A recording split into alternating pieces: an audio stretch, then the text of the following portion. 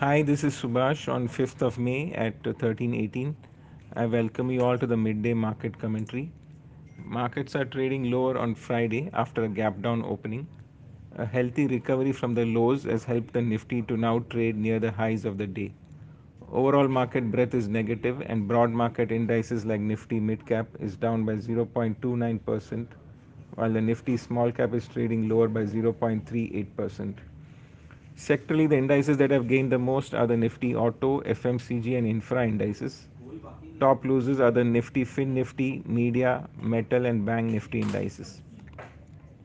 Stock-wise, Chola Finance, TVS Motor, Ambuja Cement, and MRF have moved up, while Manappuram, BAIL, Dabur, and Federal Bank have slipped into weakness till now.